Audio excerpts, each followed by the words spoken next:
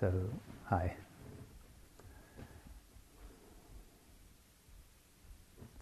Each night during our retreat, our custom will be to have a talk at this time. And I have the privilege of giving the first one. In my wider life, I have the privilege of being in something like a young adults retreat all the time. I teach at a university where I teach a mindfulness meditation class, and it's for credit, but it's a real meditation class. We do a silent retreat as part of the class, and we meet every week. And I really love my job. I love being able to do that in a more or less secular way in a state university. And often I'm giving talks, both in that class and in other contexts, about mindfulness, meditation, what it is, what's the point, and so forth. And tonight I would like to talk about kind of the basics of mindfulness. And if there's a title, the title would be The Simpler the Better. What getting into a mindfulness meditation retreat is all about. I guess the title could be simpler.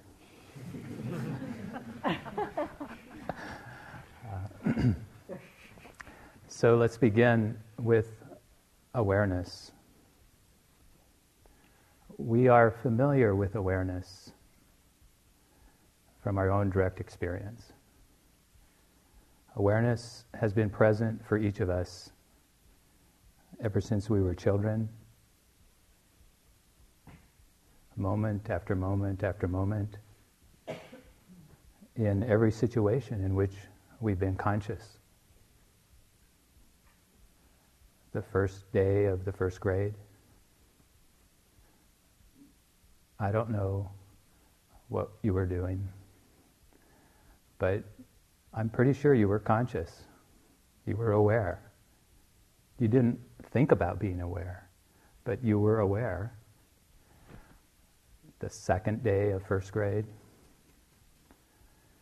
Every day we've lived, we've been aware.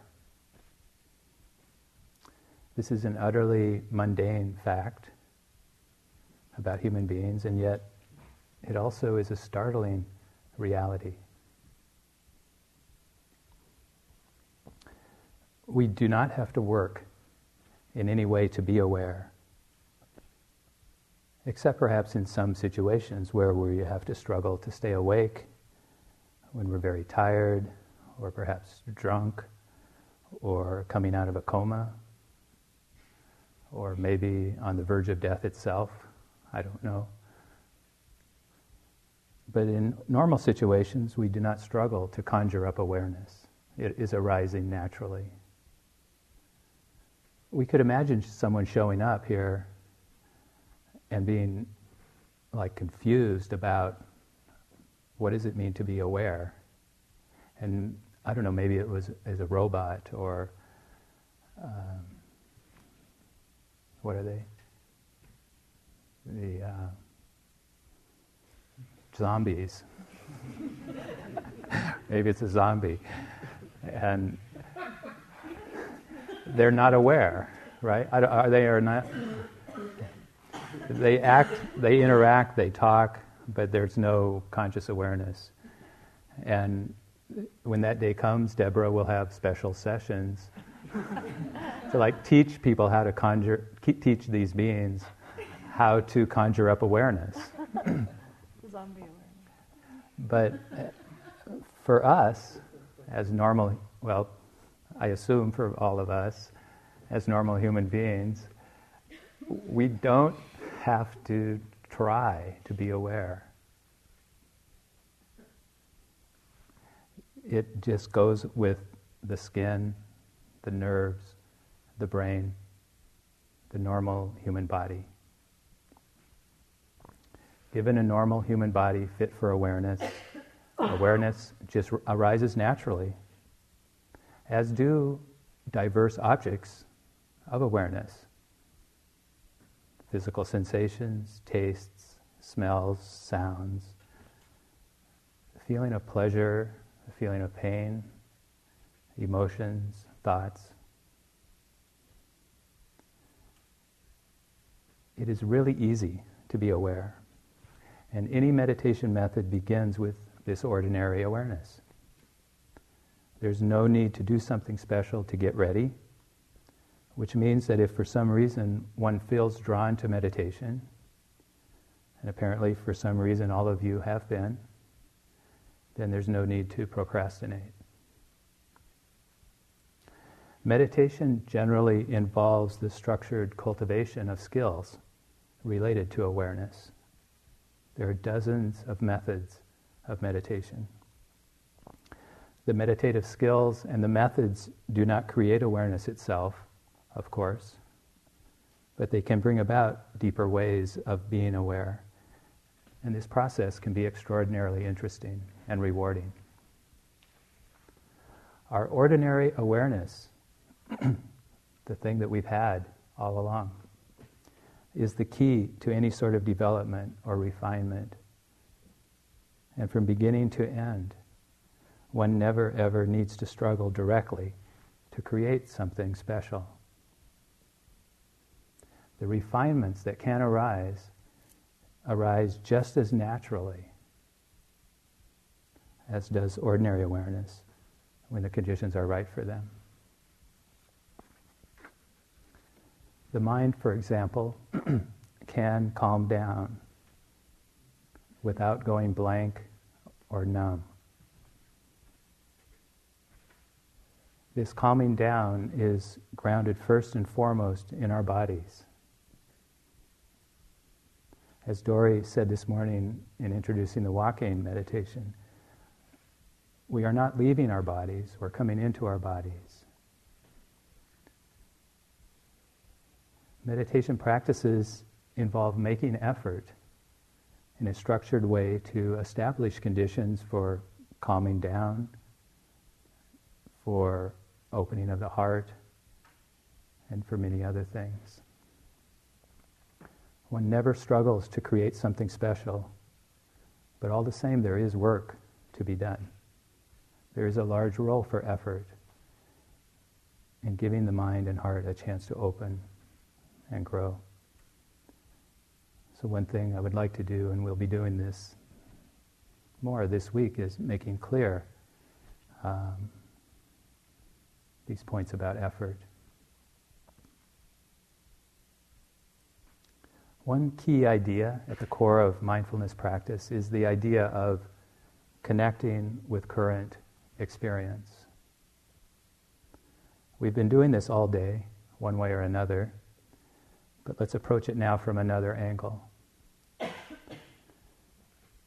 Notice what you can notice right now in your hands. You may or may not have done this before. Even as I'm talking, just let your attention be partly on my words and partly just what you can notice right now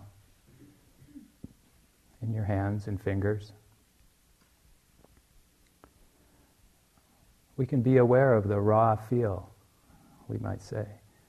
The raw feel of whatever may be there, tingling, vibration, warmth, and so forth. These sensations may be subtle. There may be no particular concept that comes to mind. Noticing these sensations, these raw feels in our hands, is not merely thinking about one's hands. It's directly experiencing something, directly being aware of something. We're not necessarily tracking the process using any concepts or thoughts. When we're actually connecting with these sensations, it literally does not matter what happened a few seconds ago or what will happen in a few seconds. Just the awareness of the sensations in one's hands is happening in that moment. There might be continuity from moment to moment, similarity in the feel, or it might be shifting some, or it might shift quickly.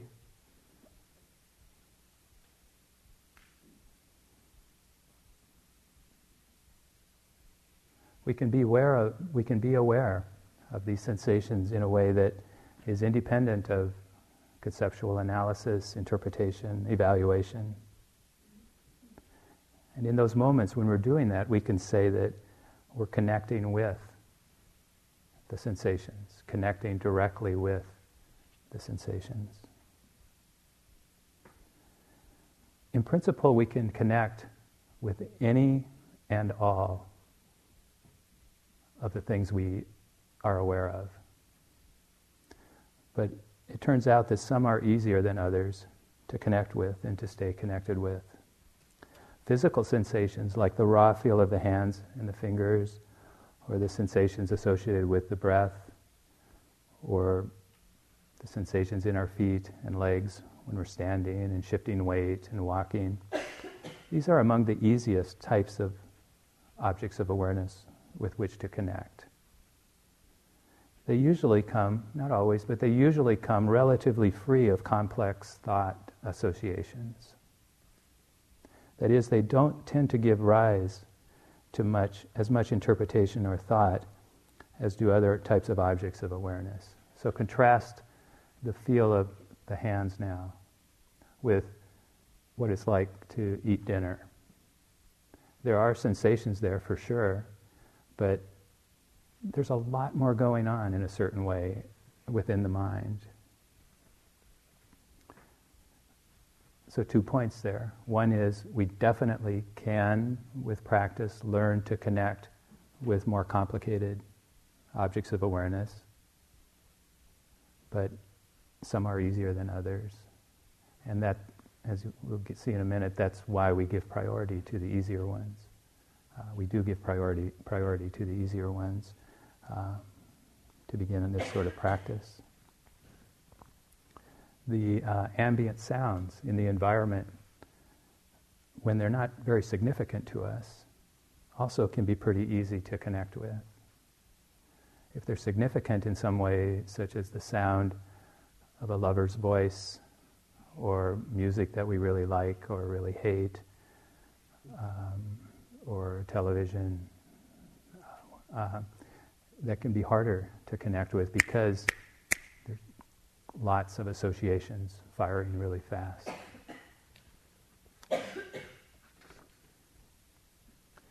Just as it is easy to be aware, remember that part? It is also easy to connect with sensations happening right now, as one can observe by simply doing it. Mindfulness, or mindful awareness, may be understood simply as remembering to be aware of some part of current experience. That is, remembering to connect with something happening now.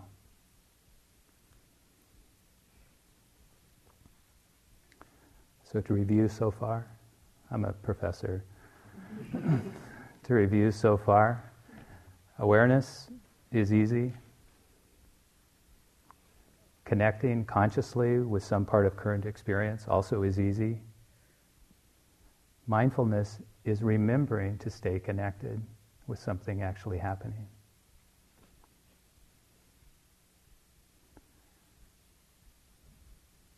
So there's a question. If mindfulness is remembering to connect, and connecting is easy, just like awareness is easy, then why is it so damn hard to do what we've been trying to do today?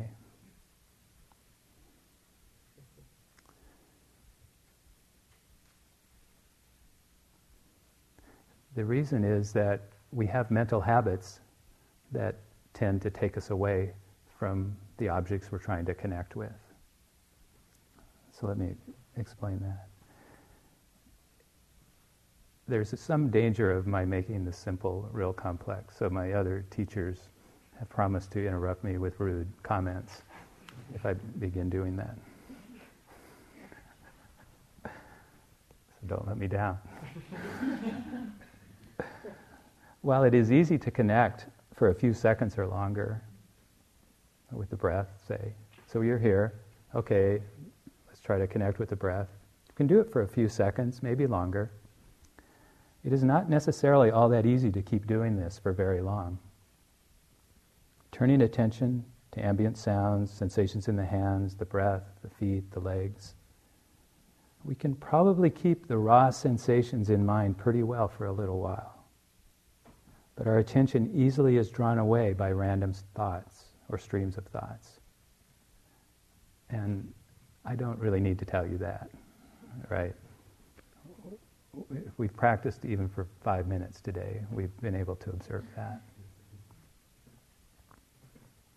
So, for example, I connect with the raw feel of slight tingling in my hands. And then I notice some itching sensations, and then warmth. And then there appears the thought that my hands tend to get warm when I'm nervous, and sometimes they turn red. And then I begin to wonder whether they turned red last night when I was talking with a friend with whom I was having some problems. During those moments, I just shifted very naturally from connecting with the sensations in my hands to thinking about warm hands when nervous, red hands, a meeting last night, a problem with a friend. And obviously, this can happen really fast, and we're all over the place. It's really interesting. I mean, in this context, we can kind of treat it as a problem, but actually it's quite amazing how fast thought is. I shifted from connecting with current experience to thinking about various things, but not connecting directly with the sensations in my hands. I was still awake and aware. I didn't go into a coma, but I wasn't mindful of the sensations because I forgot about connecting with them. This is what it means to get distracted or to get lost in thoughts. Even though it is easy to connect with the physical sensations, quite often it is even easier to get distracted. That's why the cultivation of mindfulness takes practice.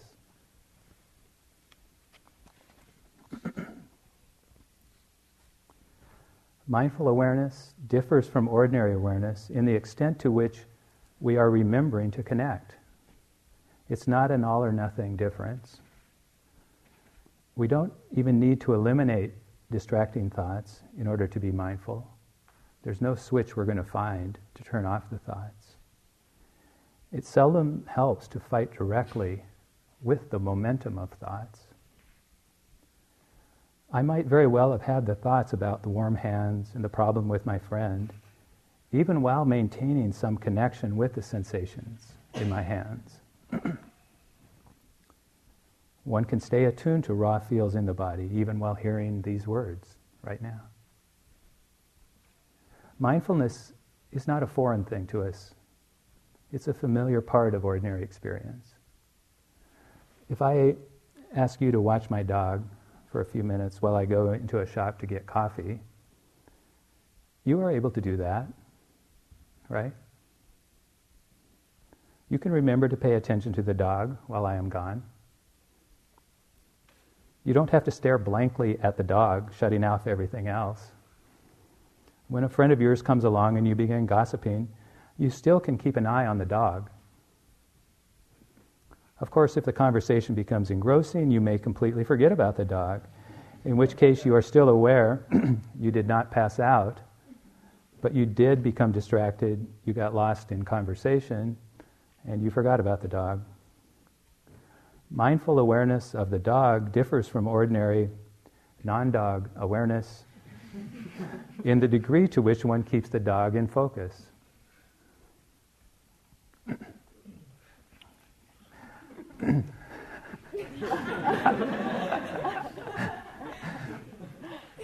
I had this, I was thinking about this afternoon, I had this random memory of when I was a kid, And I lived in a place where there were prairie dogs.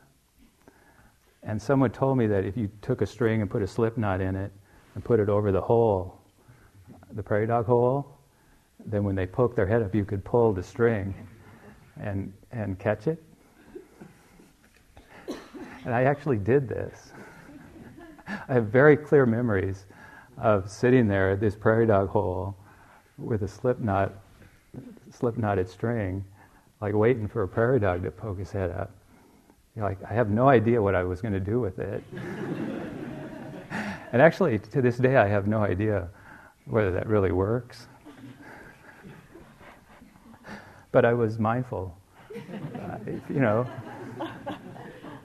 Speaking of dogs, I didn't have a dog. No, none ever appeared.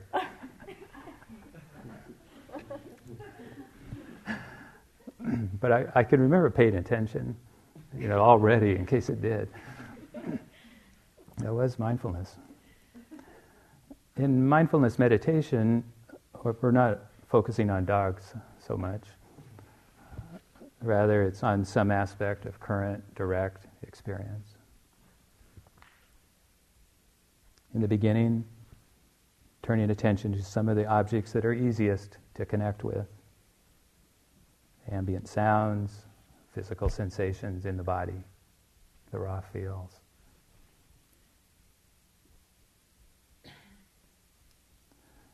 In doing this, there's no need to do anything perfectly. In fact, the idea of perfect connection doesn't make sense to me. Just as dog watching need not be obsessive in order to be done well enough. Depending on the dog, it may be enough simply to break up any dog fights that might occur.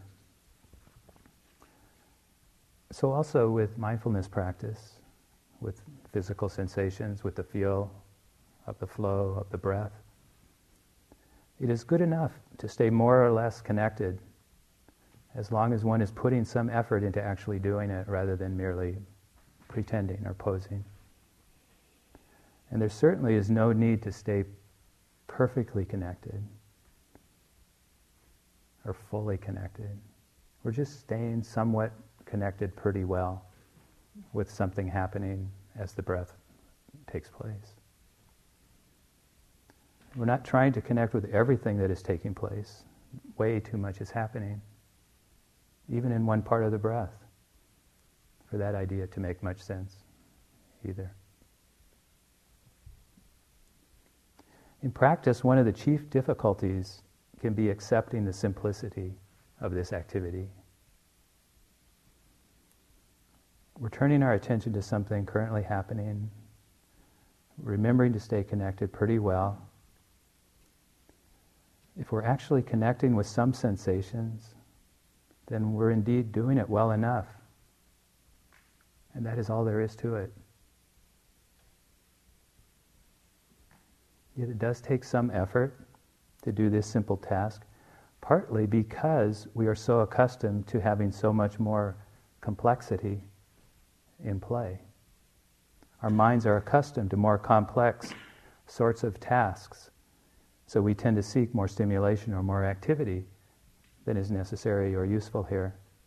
So one part of the effort we make is impatiently allowing the simple attention to ordinary sensations be enough stimulation and action for the time being, even given all the desires, to-do lists, and questions that may be clamoring for our attention.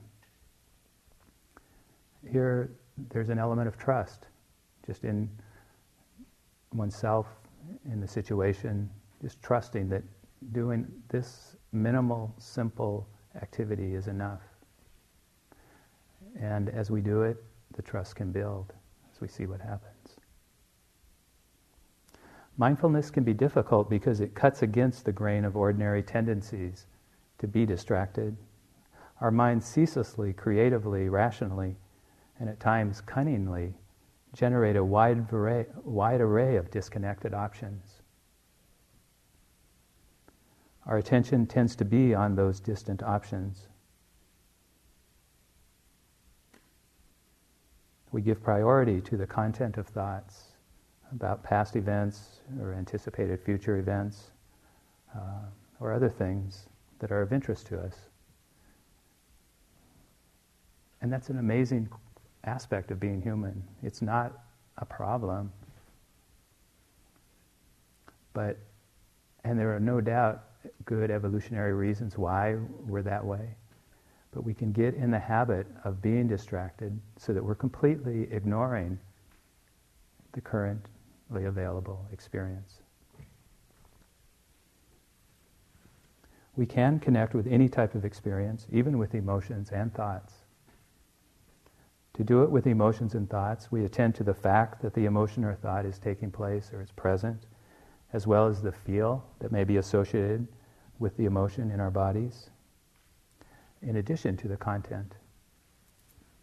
Emotions usually have physical sensations upon which we can focus, whereas thoughts may not have any discernible associated bodily component, and moreover they are very fast and fleeting.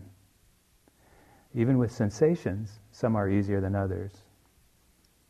Some sensations or perceptions come already preloaded, as it were, with thoughts, which make them more difficult with which to connect directly, because we tend to get those thought streams triggered right away.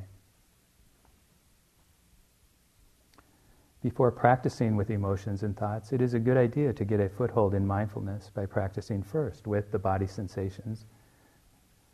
This foothold is concentration.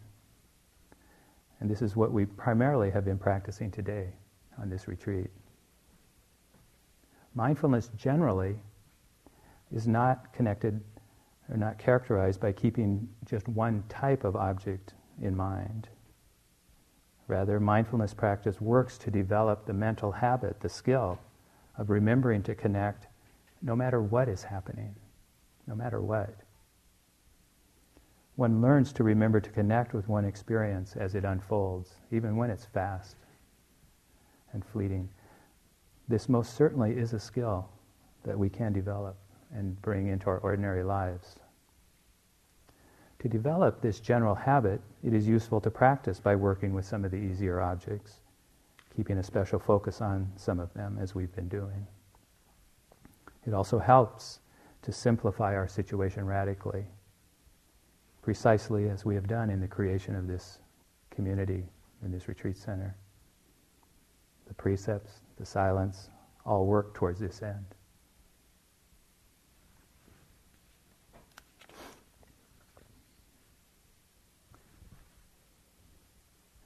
When we establish deeper concentration, we begin to know firsthand the value of the simplicity of mind as an end in itself.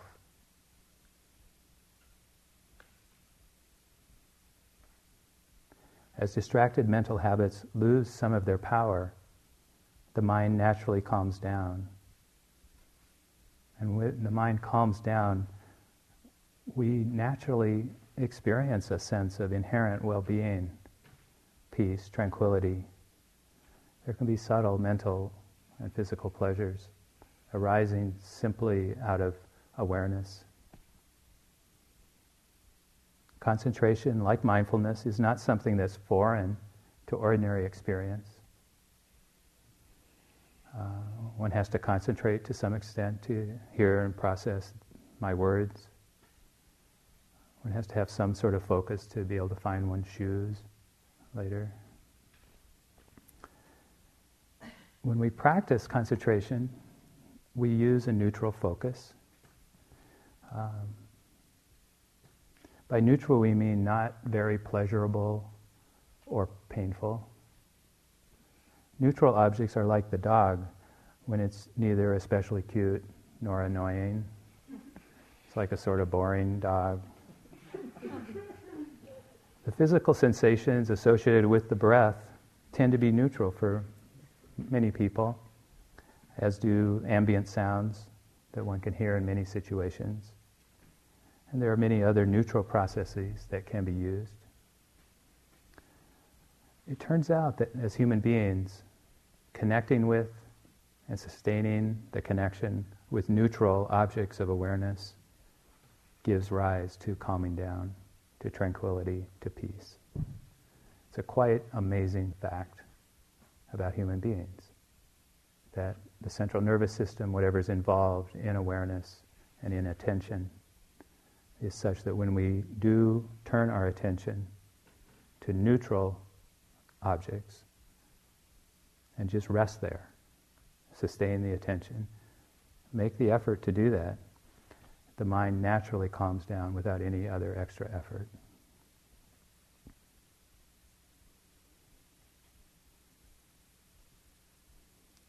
This is an astoundingly simple yet powerful activity for us. Finding a suitable neutral focus and keeping the attention there as well as we can. Period. Not perfectly, not all or nothing, but doing it. When the connection is lost, one notices this fact, gently yet definitely reconnects again and again, sustaining the attention in a simple way. It takes some effort to do this because of those distracted mental habits. We might really be coming back 100 times in one sitting, as Will mentioned this morning. Gone and back. It's funny, it's really interesting. The minds are so interesting. Just like, it sounds like it might be easy just to observe the breath. Okay, breath. It could be easier. It sounds easier than watching a dog.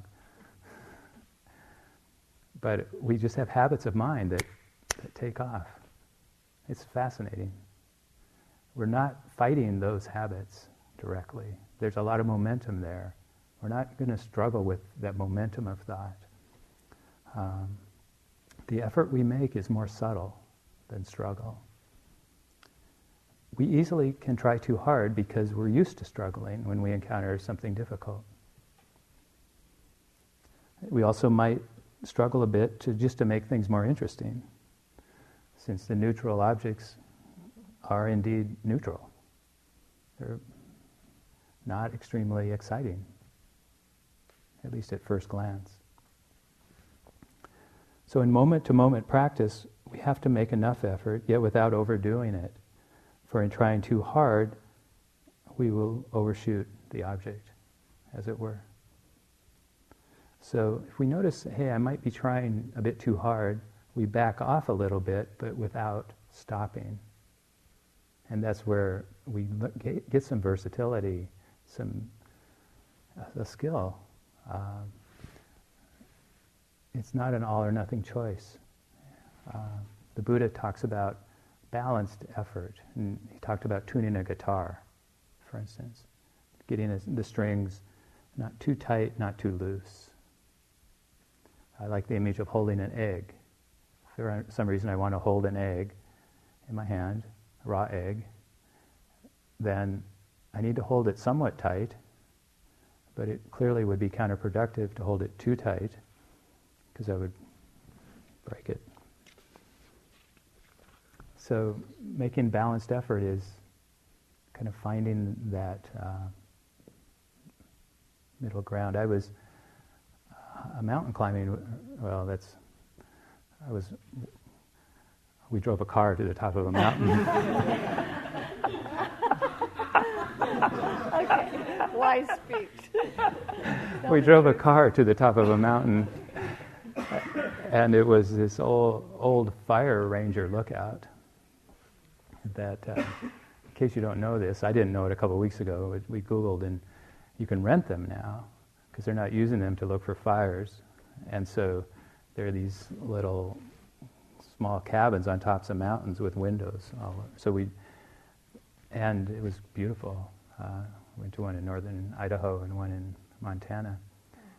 And the first one we went to, I don't know if it was the altitude from climbing so high or what,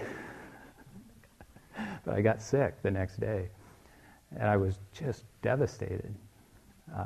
It was a very interesting experience. And I was with a friend who's a very good Scrabble player. She's really difficult to beat. I don't know anyone who's beat her at Scrabble. And so I'm out of it completely. But we end up playing Scrabble that night.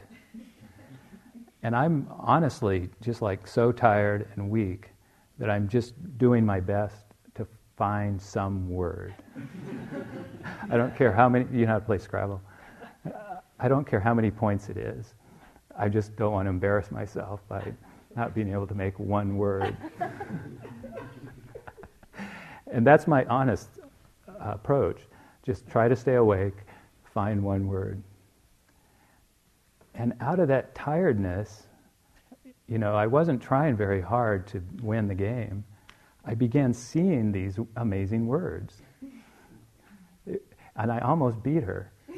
In fact, I would have beat her if I didn't make a couple of stupid moves at the end when I kind of woke up thinking I might win.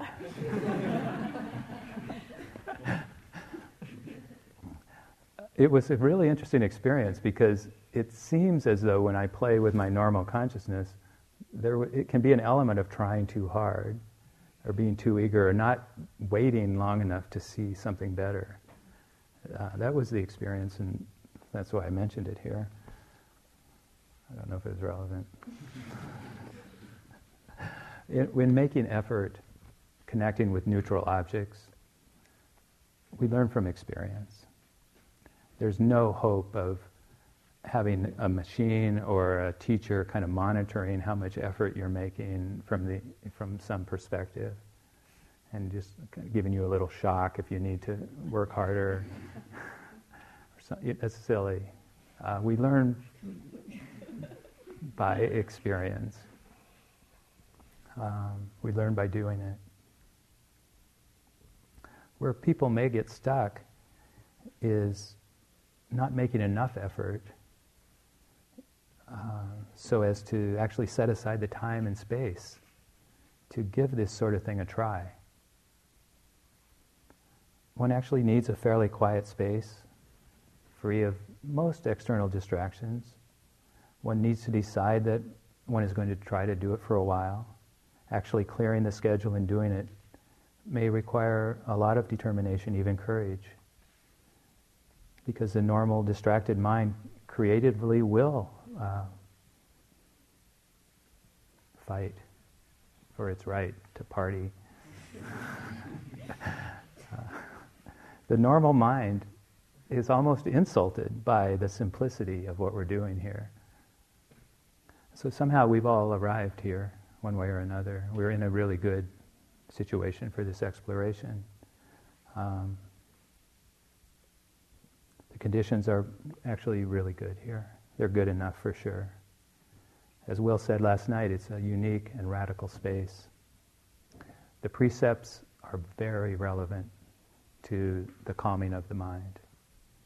Just knowing that we're in a space where we respect these simple precepts, not harming ourselves and others, having that orientation and trusting others to be doing it too pretty well.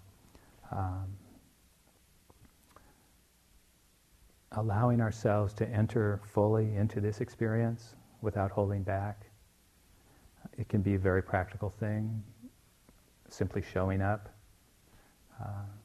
to the sitting, even when one isn't inclined to, or showing up in the way that really is authentic for you, whatever that might mean. The silence is a part of it. It may make sense to you. The idea, for instance, of not reading, there's a question about that this morning. The idea there is that in the context of this radical exploration, we want to give ourselves every opportunity to let the mind find its own comfort. And so really kind of letting it rely on itself. And so even in breaks, not necessarily resorting to the sort of habitual forms of stimulation and entertainment and so forth, but just even in the breaks, letting it be a somewhat more relaxed, but still an opportunity to connect with the simple, neutral breath, body sensations, and so forth.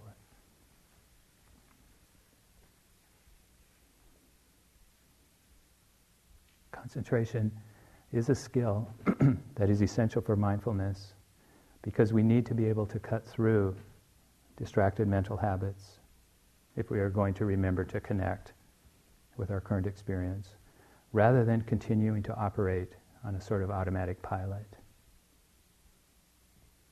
Even though we don't fight the momentum of thoughts, all the same we can be skillful about these streams of thoughts that arise. We don't have to be lost. We don't have to live on automatic pilot in a sort of distracted way. There's some methods for dealing with thoughts, working with them, and we've been doing them. So one would be, if you notice a pattern of thought that keeps arising, you can just consciously redirect. And this is part of the method we've been practicing already. We notice a thought, we notice that we have been engaged in daydreaming, ruminating about something. Noticing that, it can be useful just to label it, thinking. It's a quiet thought itself, thinking. And then redirecting the attention back. Another skillful method is replacing the thoughts. The loving kindness or the metta practice is something like that, where we're actually using thoughts as part of the practice. So we're replacing in the mind trainings of loving kindness and others, cultivating compassion, cultivating a sense of joy in other people's happiness, and so forth. We can actually use thoughts, replace the streams of thoughts with other thoughts, just consciously doing that. Another way to deal with these streams of thoughts can be simply relaxing the thought formation, just noticing it and letting it go. Sometimes that will work.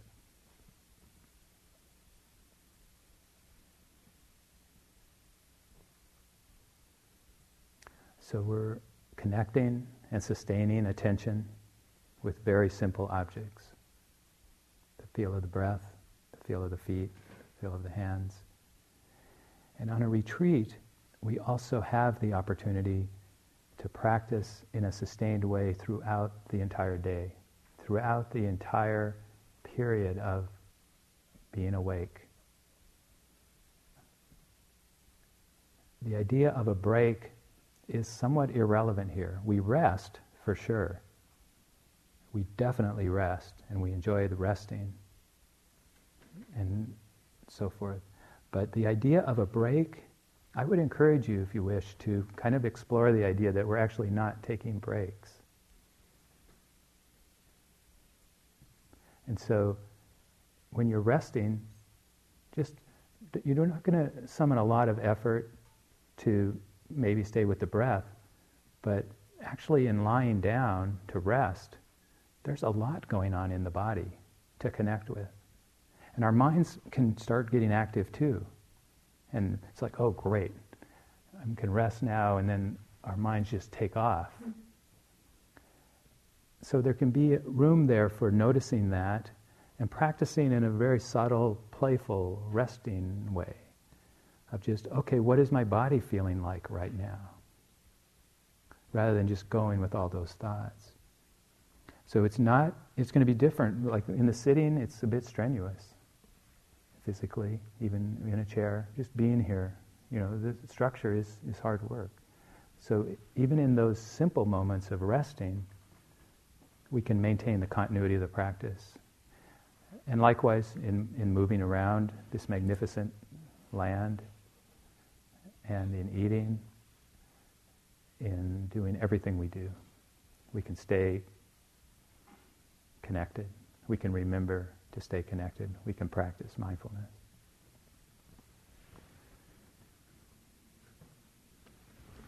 So connecting with neutral objects naturally deepens concentration. In the bigger picture, and I'll just say a little bit about this now, and we'll talk about it later this week.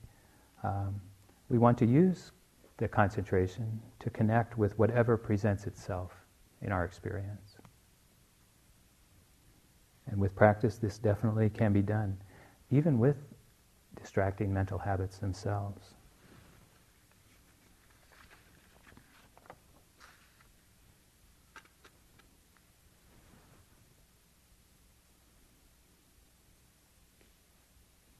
Suppose that I'm trying to stay with the breath,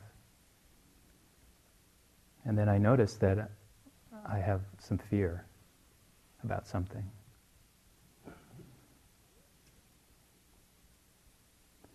If we were only practicing concentration, then we might slightly recognize that fear, but then just come back, no ifs, ands, or buts, to the breath.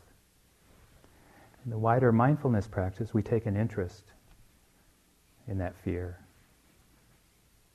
We take the opportunity for a moment to feel into that emotion, to find where it happens in the body, if we can find a place. Feeling into the fear is quite different from merely thinking about it.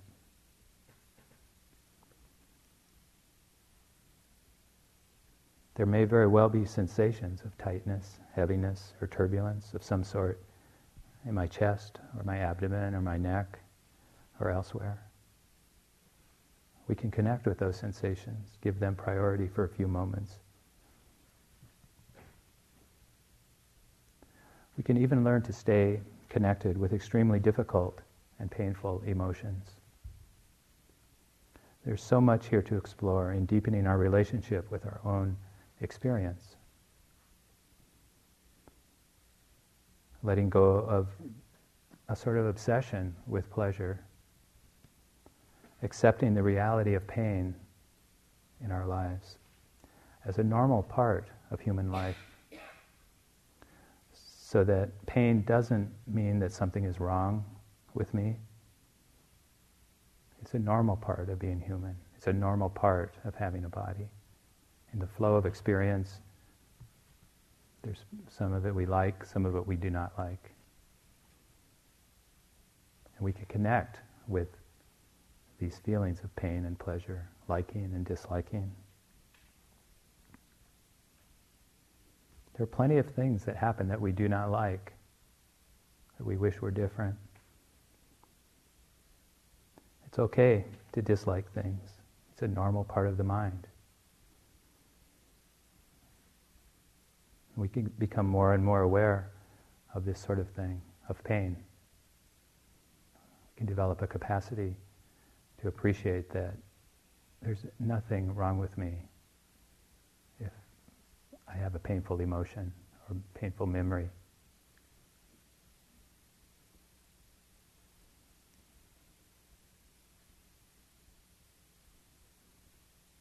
And likewise with more mundane sorts of difficulties like those we've experienced today. As Will said this morning, drowsiness, restlessness. They're difficult, but in the context of our practice, it's not a problem. We don't like it. It is difficult. But we can summon the courage to connect even with those states, simply to know that they're there, without getting obsessed. Again, just noting, connecting with something neutral, the breath. So we'll talk about this more as we go into the week. With practice, we can become more and more aware of our desires and intentions. We can see how they are forming and leading to actions. We can notice that a certain desire is arising and leading to a type of action, and moreover that action tends to have certain types of effects. So we can bring mindfulness into a broader frame of our lives. If we remember to notice this, we also can become better at remembering to ask about an intention. Is it skillful? Is it really what I want to do? And this is the source of ethics from a Buddhist perspective. It's the actual attention to our experience and to the effects of the decisions and the actions that we undertake.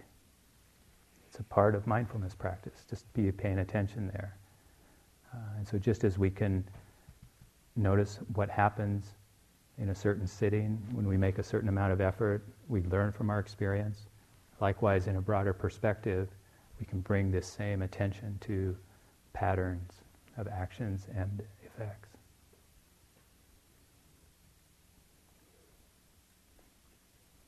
In this way, we have a much better opportunity of actually figuring out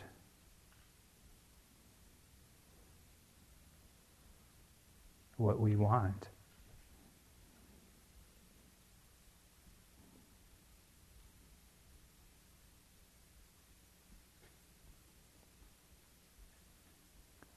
Since mindfulness is hard work, and this work involves connecting with objects and states, it can be easy to assume that our goal might be to find some special object or state, some experience.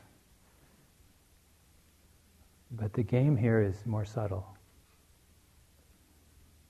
We don't really want to get fixated on objects of awareness or states, even though we're working hard to stay connected. In the bigger picture, it's not so much some special experience as a freedom to connect with what is happening as it happens, no matter what. The nature of freedom might be surprising. We don't need to have too many ideas about it in advance.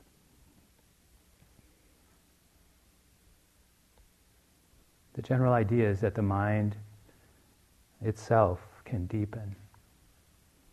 We can drop patterns that result in suffering.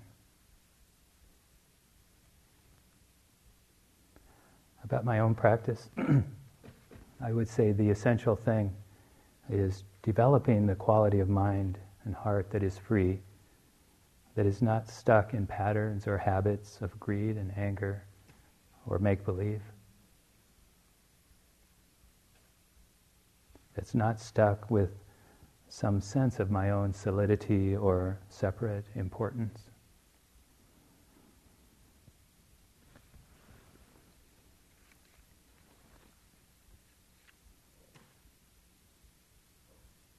In the Buddhist teachings, I would say this is the main point. He emphasizes that developing concentration is an important foundation for the freedom. But it's the unraveling of patterns, of habits, whether they're conditioned or instinctual, that result in suffering. And so, even as we recognize that pain is a normal part of life, there's also that secondary suffering that comes because of our relationship to pain. And the Buddha and Buddhists generally are extremely optimistic about the capacity of the normal human mind to live without suffering.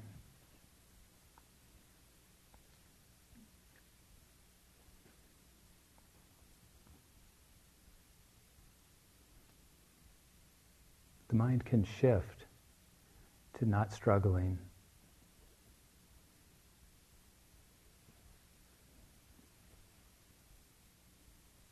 It's a natural shift. We don't have to manufacture it. And I think in this is the territory where the Shambhala warrior that Deborah talked about, where wisdom and compassion emerge. There's a line that I think is attributed to the Buddha. I can't find it, but for years I've been saying that the Buddha said it. So for now, kindness is the freedom of the heart. It glows, it shines, it blazes forth. Kindness.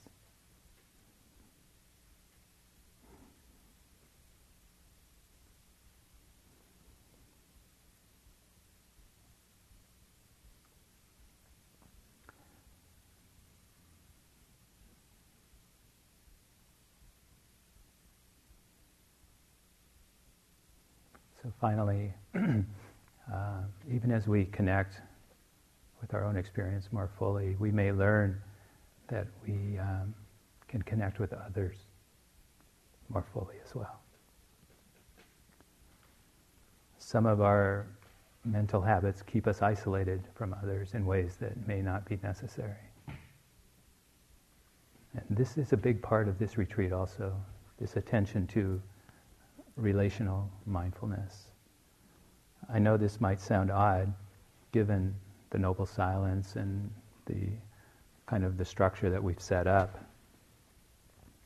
And you might have felt that today after meeting people yesterday who seemed kind of interesting and like-minded, and then suddenly going into this intensively solitary structure.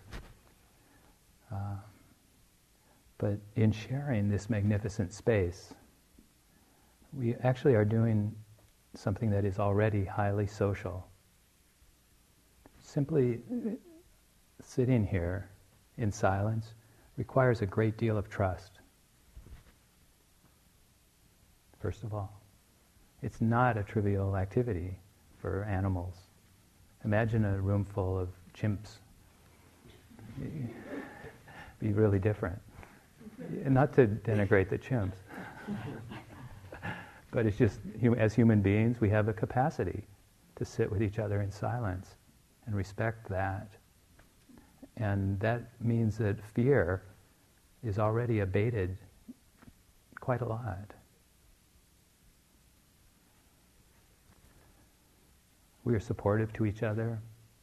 We can know that even though we don't know the details about exactly what is going on for others, we may not, in most cases we would not know, we still can know that a lot is going on for each other, all the ups and downs.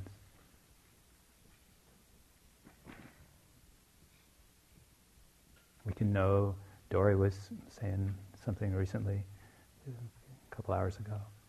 In this context, we can know that, at any given time, some of us are really enjoying it, and that it's blissful and quiet and peaceful, and it's pleasurable, and we can be appreciative of that. At any given time,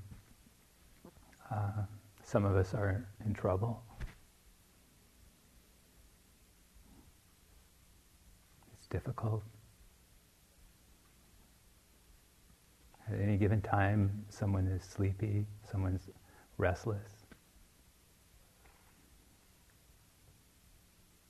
So part of being here together, even in the silence, is sharing all of that. So we support each other just by showing up. And then, in case you didn't know, near the end of the week, Saturday, we will have the opportunities to spend some time practicing some interactive relational mindfulness together. But for now, the conditions are really good for diving deeply into the simplicity of connecting with our own experience. I really appreciate all the efforts you've made today, and encourage you to keep it up. Thank you.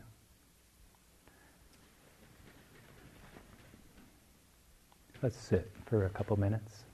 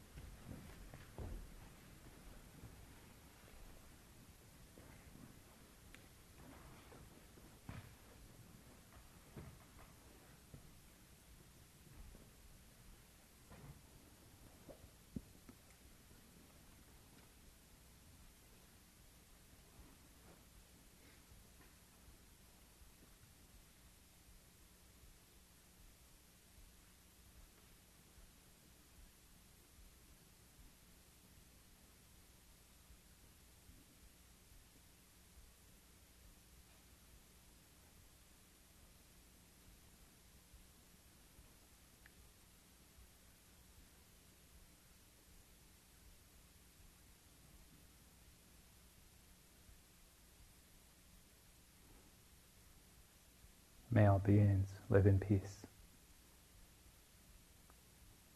May all beings live in harmony.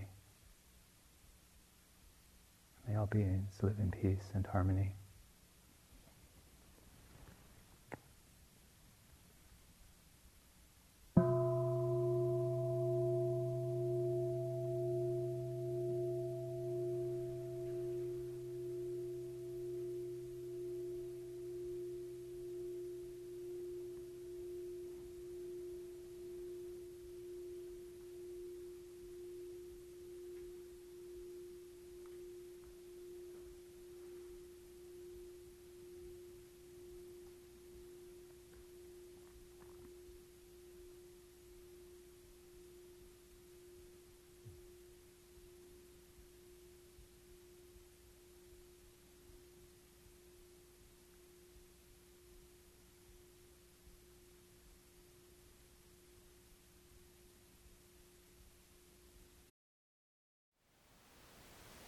Thank you for listening.